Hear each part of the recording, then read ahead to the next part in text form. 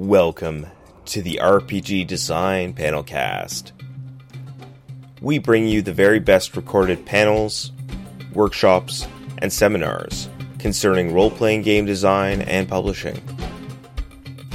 This has been made possible by the generous contributions of the panel speakers and Double Exposure with their leading game design convention, Metatopia. Episode 84, Patterns, Numbers, and Shapes in LARP Design. Recorded at Metatopia 2015. Presented by Jay Lee and Jason Morningstar.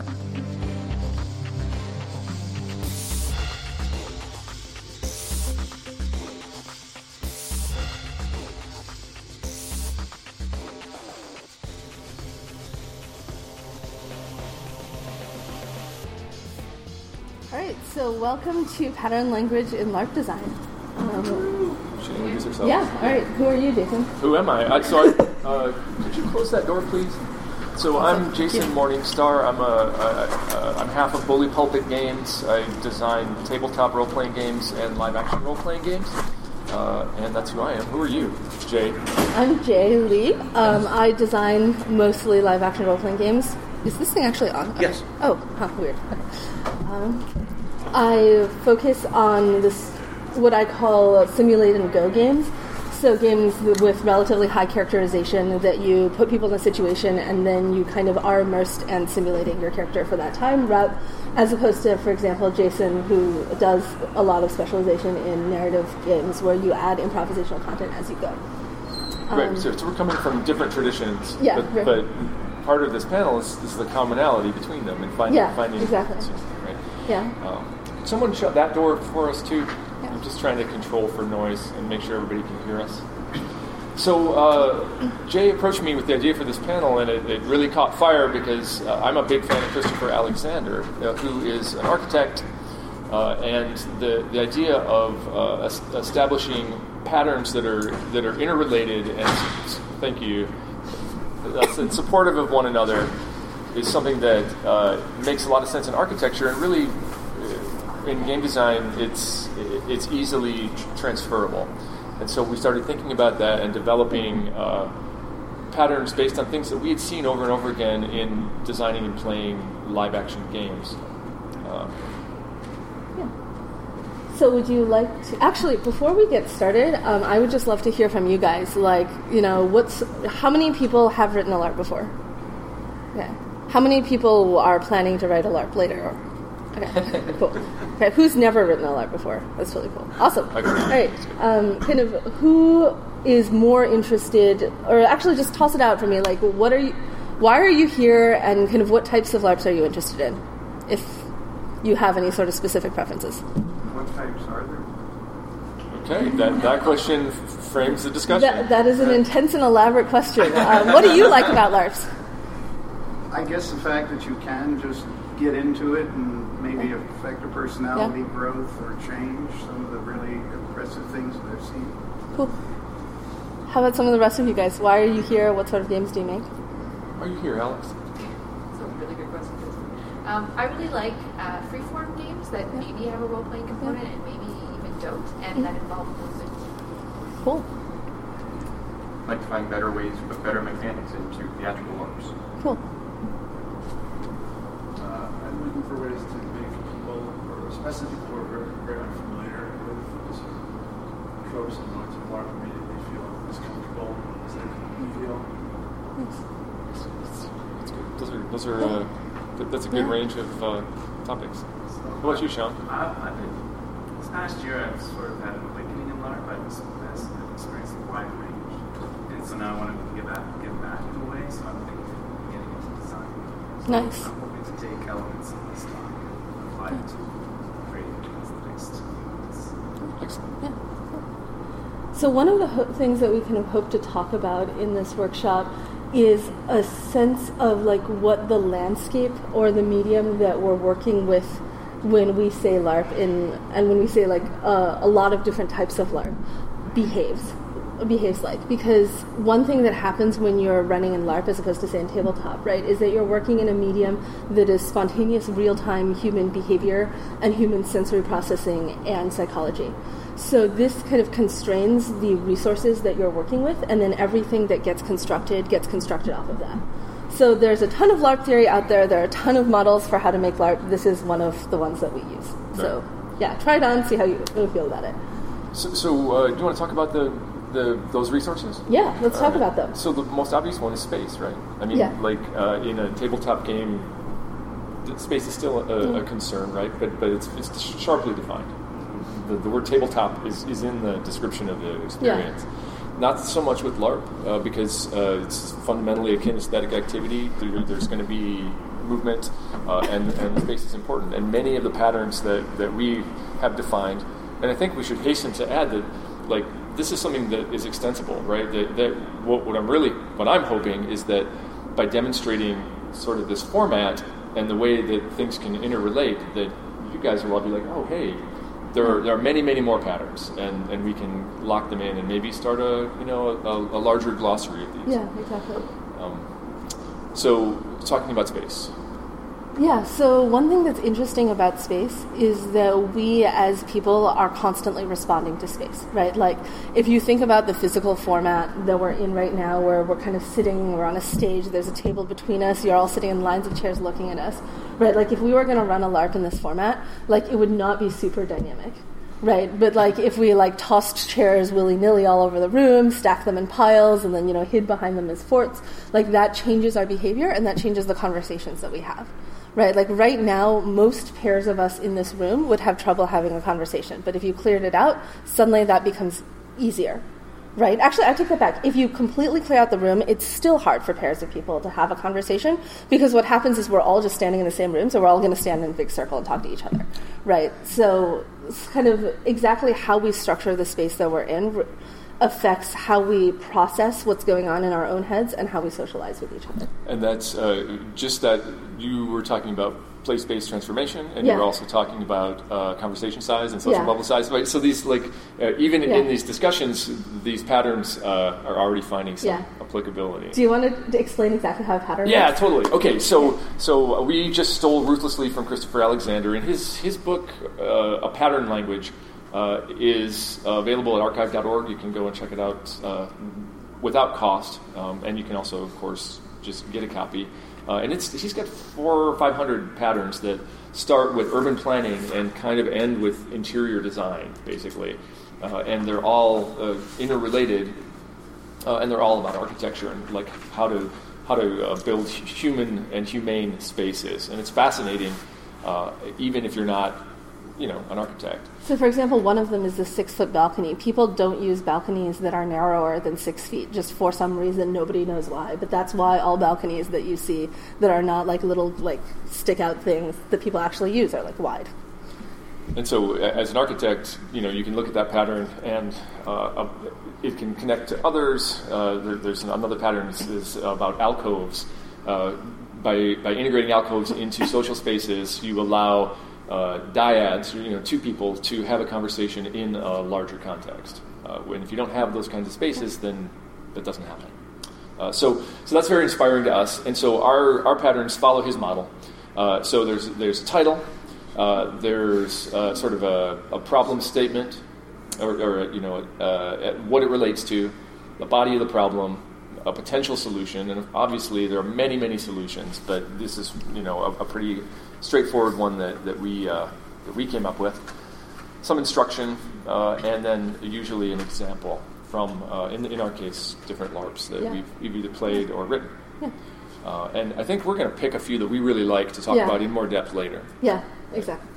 We'll pick our favorite patterns. So do you want to, the next thing after space is time. Do you want to talk about time? Okay, yeah. So, like, I'm the time guy on this panel, I think, because I've written a number of games that are rigidly controlled for time, and time is not an element or a resource that's unique to live action play, but it's one that it can be very useful in controlling the experience.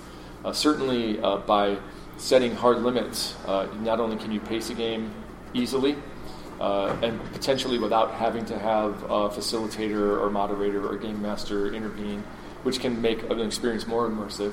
So if it's a game about 4 people drowning in a boat, having 4 people pretending to drown in the boat and then a 5th person who's checking his watch and telling you what the water's like is a very different experience from 4 people drowning in a boat with all of that stuff handled in some other way.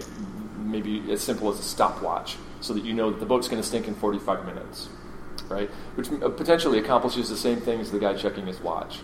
And that's going to be a very different experience from the game where that time is apportioned in a different way. So if it's the we're drowning in a boat in 5 minutes game, that's the way that people interact is going to change dramatically from the 45-minute game. And as a designer, you can pay attention to those differences, and they can make a profound difference in the sort of play of your game. Yeah. So the next one is one of my favorite ones, which is player working memory. So essentially, if you think about it, right, when you are role-playing in a fictional world, you have to keep that fictional world in your head.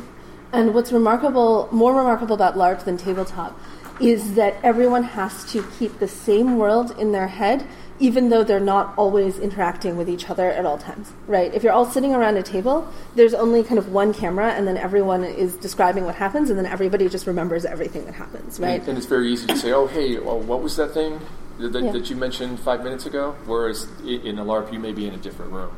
Yeah. So ultimately, you are limited by the short-term working memory of your group of players. So what are some things that this looks like? Well, for one, so this is a psychological heuristic that is not absolute, right? But like we can keep approximately 4 to 6 completely unique items in our memory. There are the ways that we cluster those items can cause us to be able to remember more or less. But a good kind of rule of thumb for thinking about this is if I recite off 10 numbers to you right now, like 1, 7, 5, 4, 9, 3, 0, all the way up to 10, your chances of reciting them back to me are probably pretty low. If I recite them to you in like a phone number grouping, then suddenly your chances of getting them back to me are suddenly really high, even though it's just the same 10 digits, right? So kind of the way that we structure our working memory, it introduces 2 interesting elements that constrain our design. So one of them is that it means that if you're trying to have your players memorize something, you can really kind of only give them like up to maybe 5-ish items to memorize, right? Another interesting effect is that everything they have to keep track of in their head pulls from the same resource. So this gets interesting because if you have space that you need people to pretend looks different, then that pulls from their same resource as their ability to pay attention to the game. So in other words, the less they have to continually tax their working memory, the more immersed they can be, and the more kind of real-time focus and responsiveness they can have to what's actually going on in the game. So a good example of this is that if you fake a wall and you say, okay, this line separates the rooms, but every time I look over there, I have to remember that I'm not seeing what's over there, like that's a big tax on my working memory, right? So a third interesting thing that happens with the memory effect is that people have a drastically easier time keeping track of the relationships and possible combinations of 4 items than they do of 5 items. And this is because if you handshake 4 people or 4, factions or whatever, you get 6 possible relationships, right? If you handshake 5, you get 10 possible relationships. And this crosses the working memory gap. So what that means is that if you're talking about the number of any given thing to have, the number of factions, the number of characters, kind of the number of people involved in a plot, the difference between 3 and 4 and the difference between 4 and 5, 4 and 5 is like your bar. So this is one of my favorite patterns because it essentially means that if you are looking at plots with that feel sophisticated and dynamic and outside of my sense of being completely able to control and balance as a player, I'm looking at plots with 5 elements, right? But then if I'm suddenly looking at a plot with 7 elements, that still goes outside my working memory again. So then, and I have trouble memorizing who those 8 characters are, right? But at the kind of 5 and 6 line is I remember who the characters are, but it still feels dynamic. And I think that's why a lot of LARPs more recently have started to gravitate toward optimizing to those numbers. And another way you can look at that is like if you look at like a classic operatic cast or a classic play cast, they're usually about 5 characters because it introduces that level of complexity. And I'm obsessed with this one. No, it's a great one, and the sort of the converse of that is that by using those deliberately, you can introduce dissonance. If that's something, if that's something that you want to be intentionally confusing, you can provide more information than a person can process in their working memory. Yeah. But you need to do that thoughtfully. Yeah, exactly. Right? Because then what's going to happen is they're going to cluster it, right? They'll be like, oh, that is the faction of bearded guys. Those are the people I have been in love with, right? And are those the mental clusters you actually want them to have? Right. Yeah. Memory. Okay, so you want to talk about energy management? You want to talk about energy management? I'll talk about the last one. Oh, you Sure. So there's all kinds of energy that players and participants are going to bring to the game, right? And if you look on the handout, we're talking about emotional, physical, social energy, improvisational, performative energy, and these the strategic energy, right? So these are all a resource that players or participants are going to need to expend in the game. And management of those not only is important from the point of view of making a game that's effective, engaging, and fun, but also in terms of making an experience that's going to be those things as well. That's going to accomplish whatever your goals are. So, for example, in a lot of my games and a lot of sort of structured freeform games, there's a very solid expectation that you're going to bring creative energy to the game. Maybe your character is just a postcard with a few words on it, and the expectation is that you're going to flesh that out in a way that's going to be fun for other people to bounce off of. And that is a tax on your performative and improvisational energy. And that's something that I need to be aware of, because if I give you too much of that, it's going to be overwhelming, particularly in a game that's going to last 90 minutes or 2 hours. Conversely, if I give you too much information, then we get into working memory problems. So there's a real fine line there that you have to be aware of.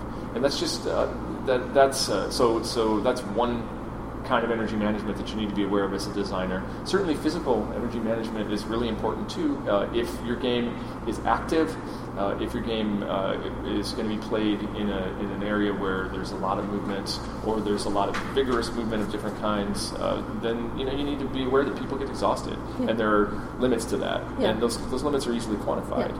Right? Yeah, so what are they doing when they're tired, right? People's energy goes like this over the course of a game, right? Yeah. And different people vacillate at different speeds, right? So, like, what can they do to still be participating in advancing the game in their recharge phase? Well, and also empty periods, periods of stillness and recharge can be really, really effective and can be really important. And there's a game called The Tribunal, which some of you may have played, but it's there are long periods of downtime. So there are intense bursts of activity and energy and creativity, and then like uncomfortably long periods when nothing is happening and the characters have nothing to do, and it's intentional in the game.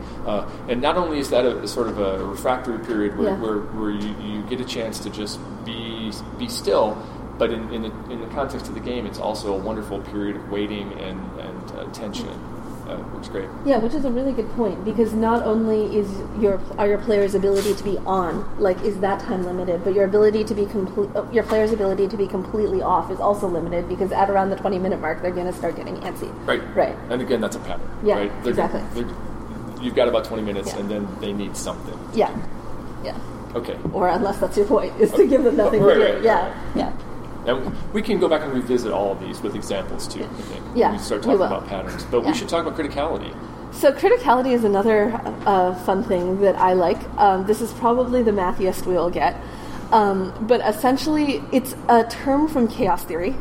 And what it essentially means is it's the balance between the level of responsiveness and the level of stability in a situation.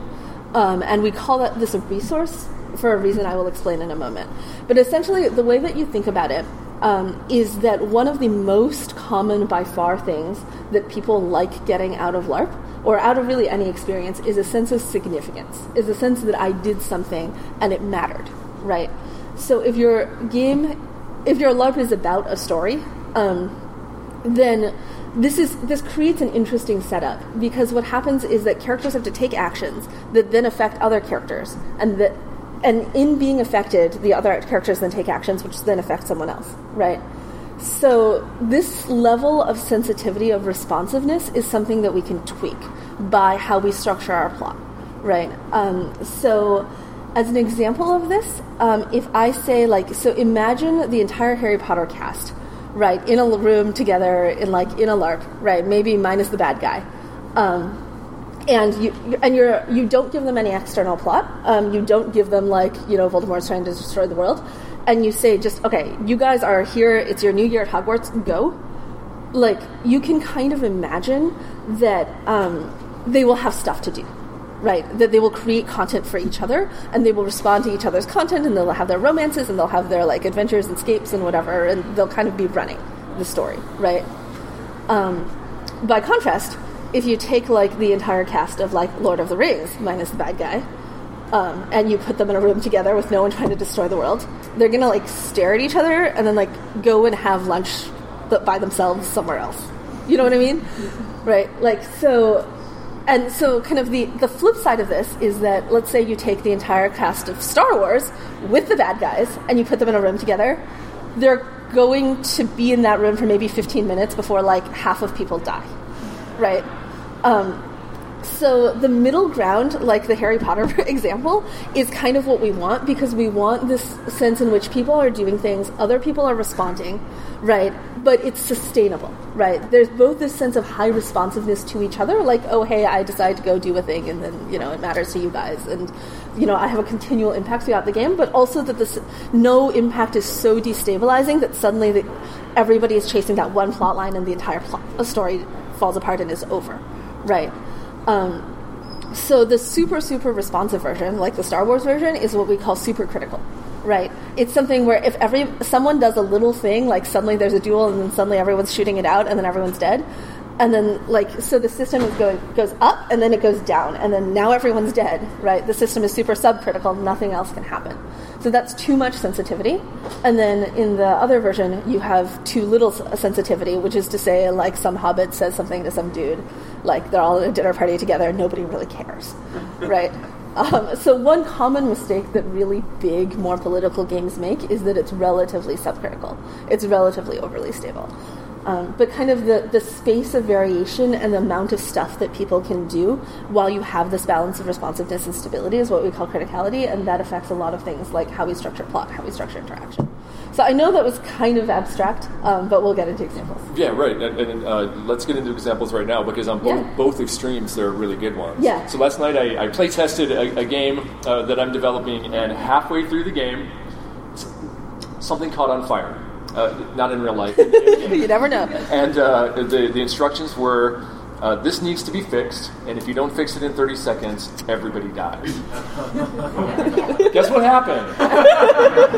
So, super critical, poor choice on my part in terms of how to structure that dramatic interaction. And when you talk about big LARPs, political LARPs, like Vampire Mindside Theater stuff, often that the subcriticality that is often a function of making $1, because they don't want to alienate people or cause a blood opera that's going to cause someone not to come back the next week, which is a really interesting sort of external input into that process too. Yeah. So if you're actually applying this from a design standpoint, my rule of thumb is that if you don't want to do it from the math point of view, just think about it like sex, right? You want it to be intense for longer, and then things kind of explode and it's cool, at the end. Does the experience for each given player of playing through the game, imagining them taking their most frequent and most likely actions pace reasonably like sex?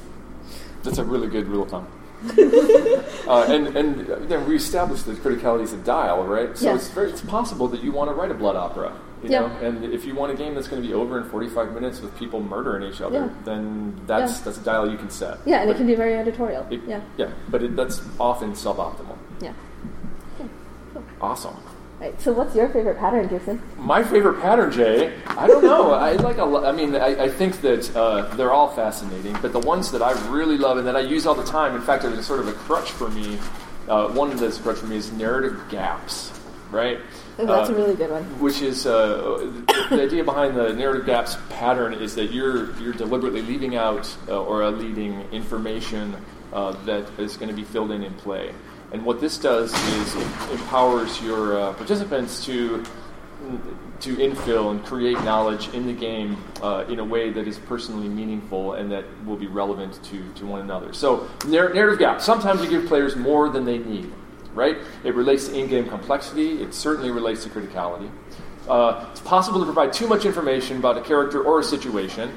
So the solution to that is to use empty space with the expectation and trust that players, as pattern matching and story matching creatures, are going to infill it with meaning of their own. So rather than saying, you're the angry son of the dispossessed prince and you want nothing but to destroy your household, you can say, you've got a real problem and you need to get it fixed. And, the relationship map will make implications. Why do you want to destroy your household, Jim? Exactly, right. Now, you can ask those questions and provide context so that whatever the answer is going to be, it's going to be, Steve's going to end up being a revengeful asshole. And that's all you really wanted. So the details don't matter to you as the designer, but to the player, they're deeply meaningful because they created them. So that's sort of narrative gaps.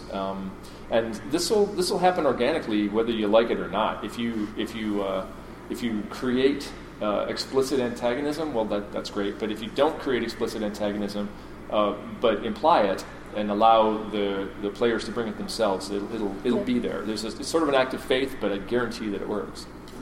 Jay, go ahead. I once played toward the people creating antagonism. I once played in a Secrets and Powers style LARP.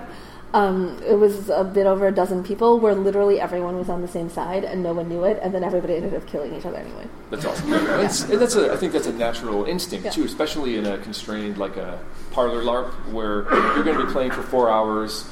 You look for antagonism because you want to bring the drama right away. Yeah, exactly. And people will do it. A good example of this is Limbo. In Limbo, there are huge narrative gaps because you basically fill out a questionnaire that differentiates your character from you in some meaningful way, and then you're told how you die by giving a random slip of paper. That's your character. That's all you have to work with, and yet all kinds of rich interaction comes out of that. So. Jay, I'm wondering what one of your favorite patterns is. My favorite pattern is conversation size limit. So it's the idea that the types of interactions and plots that you get really affected by the average number of people who participate in a given conversation. And this comes down, how you control that comes down to all sorts of things. How you control space, maybe you just have a high-level rule that says no more than 3 people in a conversation. Maybe you do it by how you structure plot. Most often it's some combination of these. But what's interesting about conversation size is that because LARP is something where you kind of have to get everyone on the same page very, very quickly for it to be real, the more people need to participate, the more people that need to participate in an interaction, the less subtle that interaction can be, because essentially whatever gets retained and kept and responded to in the plot becomes at the intersection of everyone's ability to comprehend what's going on. So that means that the smaller your conversations are, the more subtlety you can embed in the game.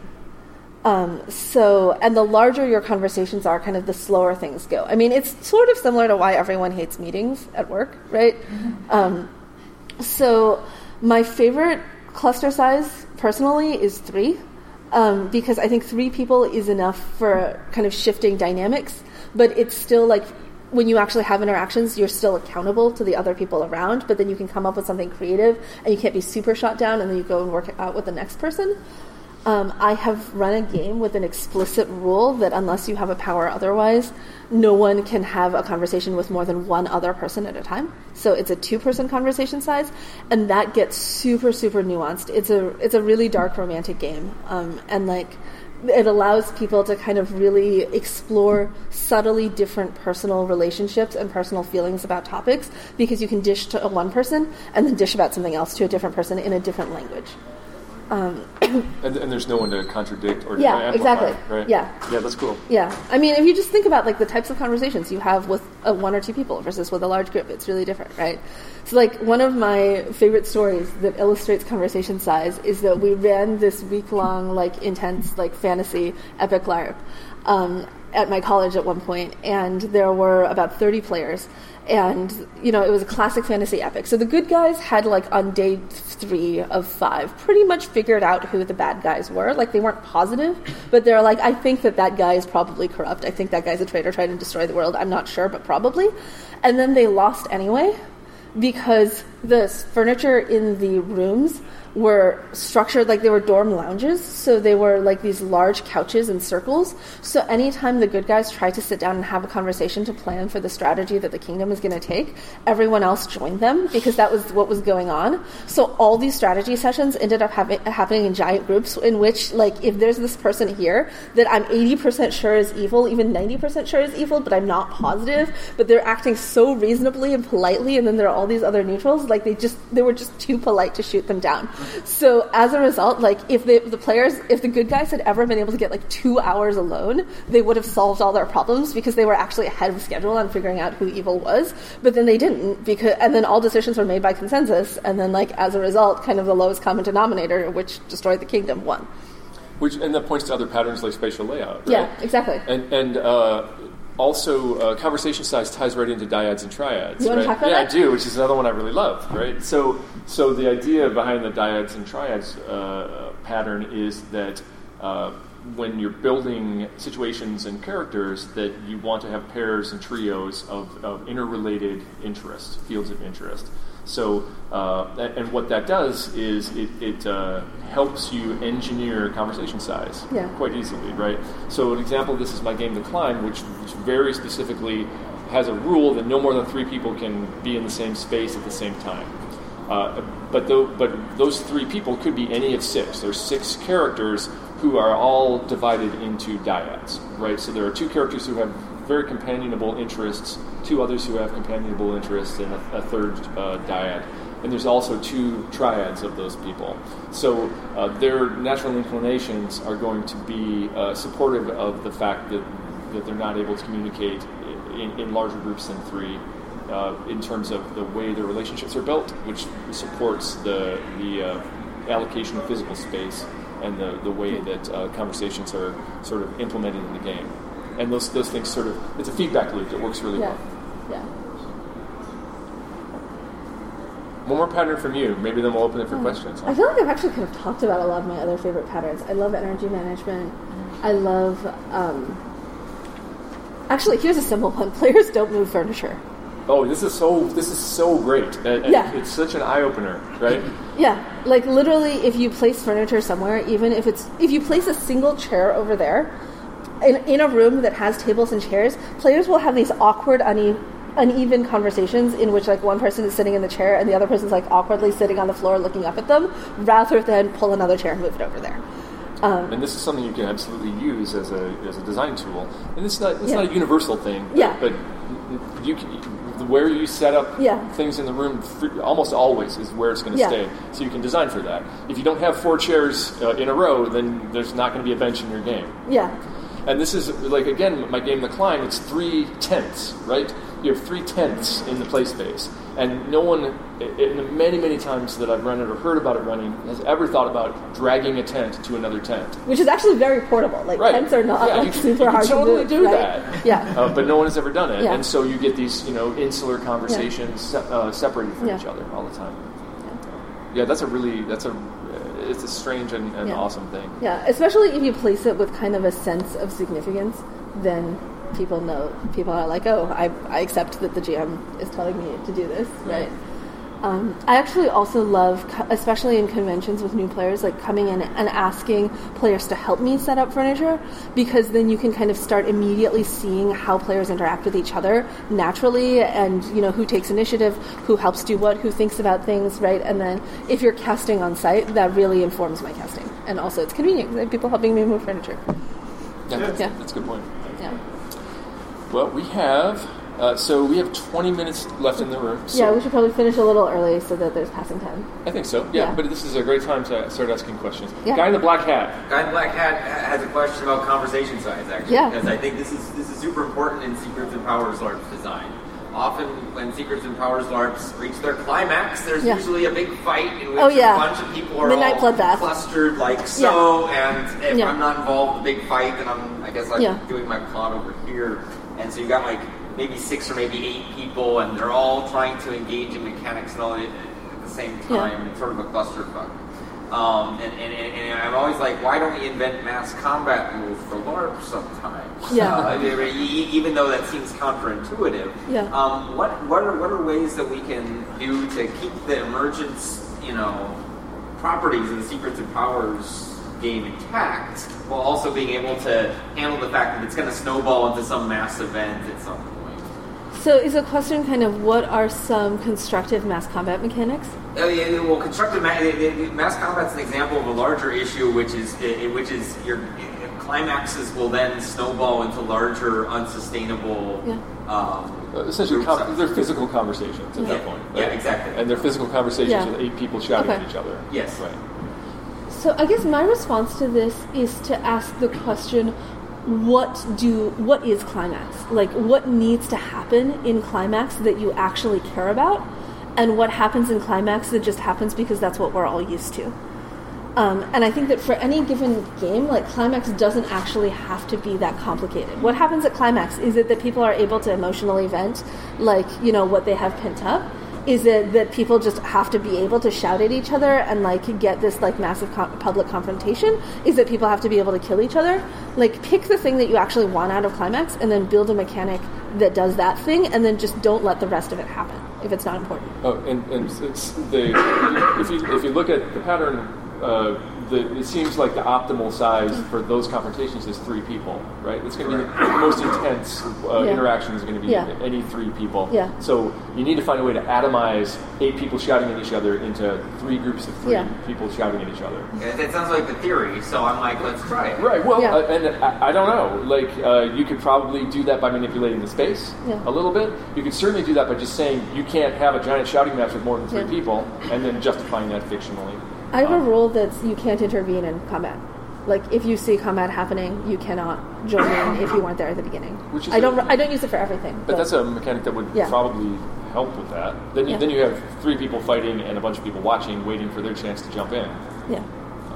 But that's a totally legitimate concern, right? Yeah. And I don't know that these patterns are going to fix that. No. But I mean, like I don't know if you read the article on Blockbuster LARP design. It's actually from last year's Kingdom book, but it's totally an issue with College of Wizardry and a couple of other sort of larger games where it's unstructured enough that the players are just going to go around and do whatever. But then that means that at important moments, everybody dogpiles a thing, which means that some moments that should be maybe more intimate conflicts turn out to be giant group trials inadvertently. And it'd be interesting to see that as a design challenge to tackle. I'm actually on a mission to fix this. I think it comes down to, like, what is important about the moment, and, like, I'm not familiar with, I haven't done Secrets of Powers LARP, but if you look at film and comics, when those two big teams coming together fighting, like the end of Harry Potter or superhero movies, it's not everybody piling it together in one frame. It's these 2 characters go over and beat each other up over here, and then the frame shifts to these people fighting. And part of that's the unique nature of LARP, which is that at that moment, everybody needs to be in communication with everybody else. Whereas for most of the game, it's okay to be off in corners because you can then go back and go, did you hear what happened to Ultraman? At the very end of that, that's no longer applicable. So it's a pernicious problem. Yeah, one camera, Other comments or thoughts? I actually think this is very useful for tabletop. The way that we play at home is we do tabletop most of the time, but we move into LARP or semi-LARP. Interesting. We get into a very engaging conversation. And I think the most useful things are actually for splitting up in the party, because a mistake that happens a lot is on player energy management. You do slow scenes or really boring things when people split up, but if you can do fast burn when people split up, you can do the recovery when you use someone else's scene. Yeah, that's a good. That's interesting. I think that could be some really good advice for people primarily to tabletop. I think a lot of this there's some broad applicability for a number of these. So, that's interesting. I would love to see how that plays out. I was wondering if you guys could talk about silence in LARPs at all, and because that's something that you could design for in like a very deliberate way, like literally when it gets to 45 minutes, nobody talks for a set number of minutes. But I'm really interested to see if there's a way to design that elicits it and allows people to experience different kinds of silence, right? Like awkward silence, comfortable silence, like pleasant, restful silence, tense silence. Do you guys have any thoughts on that? I feel like this is a you question. Sure, I guess. I think that like the real holy grail of that would be for that to be an emergent thing, right? Which would be so cool to have a game that sort of engineers situations where it's not like step 4.6, now we are silent. And there's a number of games like that, right? Or games that are like you just don't get to talk, which is that's a good use of sound management, and you can get all kinds of interesting things coming out of it. There's a Golden Cobra game this year that I think does that in a very interesting way. But for that to be sort of both systematized and emergent, I think it's really challenging. I don't know that I have a solution for that.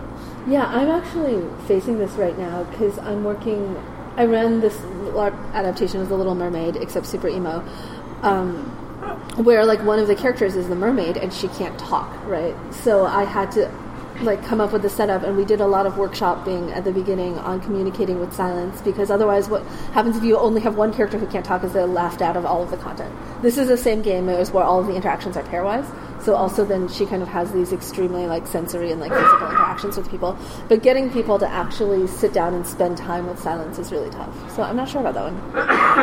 I was in a game yesterday, Cat Jones was playtesting Glitzy Nails, and it's probably the only LARP I've ever been in that had a variety of different kinds of silence that felt very natural. Yeah. And I think it's because we were all doing something with our hands, like you're either receiving or giving a manicure. And so I'm like, is that the only way to get people to show up? Give you something to hang on to? Actually, I take that back, actually. Doing something with hands is what I was thinking of, doing an activity. Yeah, it's interesting. Background sound is good for that too. Sorry? Background sound. Oh, good for that. Because you had a track running last night in the spaceship thing. The second the radio comes on, no matter where we were in our conversation, it was because we knew that wasn't going to repeat again, and because we couldn't rewind that. No, it might have been critical information. So if you had an environment where there were very quiet things that happened, where even if you and I were talking, we might miss something important. Yeah, that would be an imposed silence based on the need to listen. Where you have to be really attentive to subtle auditory cues. That'd be easy to do, but it's a good impose silence by demanding it.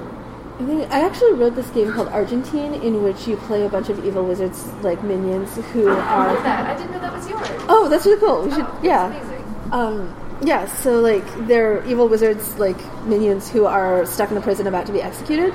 And one thing that surprised me when consistently in gameplays was that the players would be quiet and not talk to each other and just sit on their own for up to 10 minutes at a time.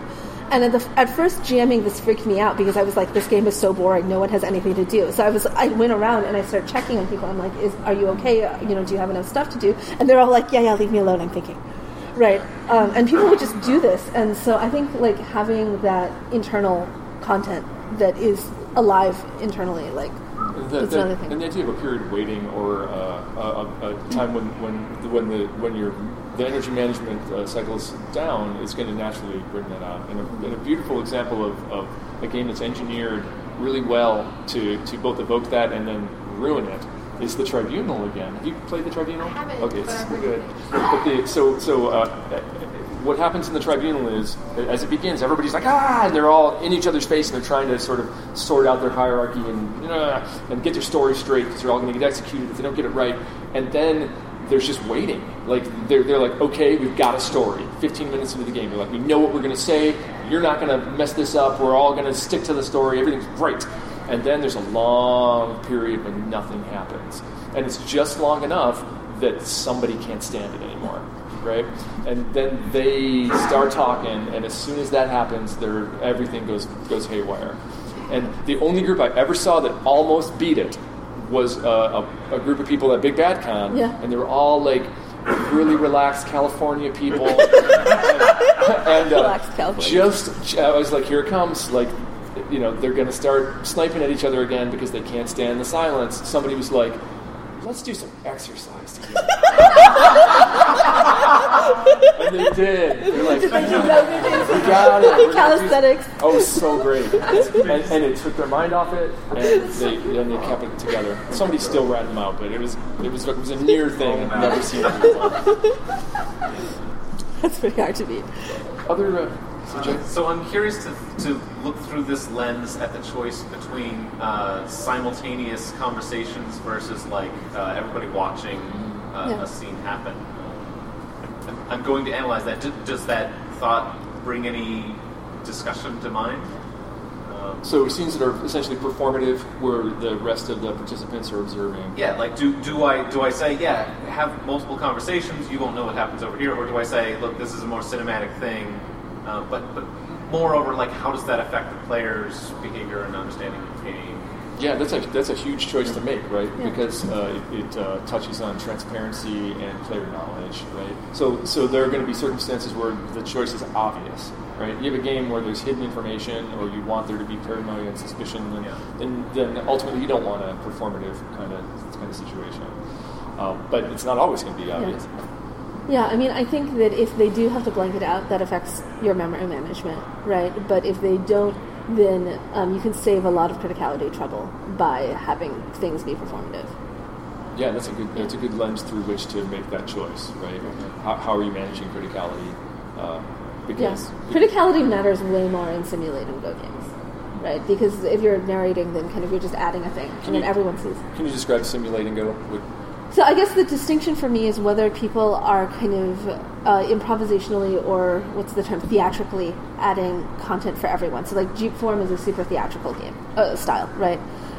So criticality doesn't matter as much because everyone is responding to a similar body of content, and they have kind of the time to make up and add new content. And also, as a player, my sense of contribution is creative and more out of character, right? Like, I know that if I add something, everyone's going to receive it because everyone's literally watching me and has to respond to the content I add, right? So I think of criticality as being more difficult in games in which people are real-time simulated what's going on, talking to each other and kind of real-time responding.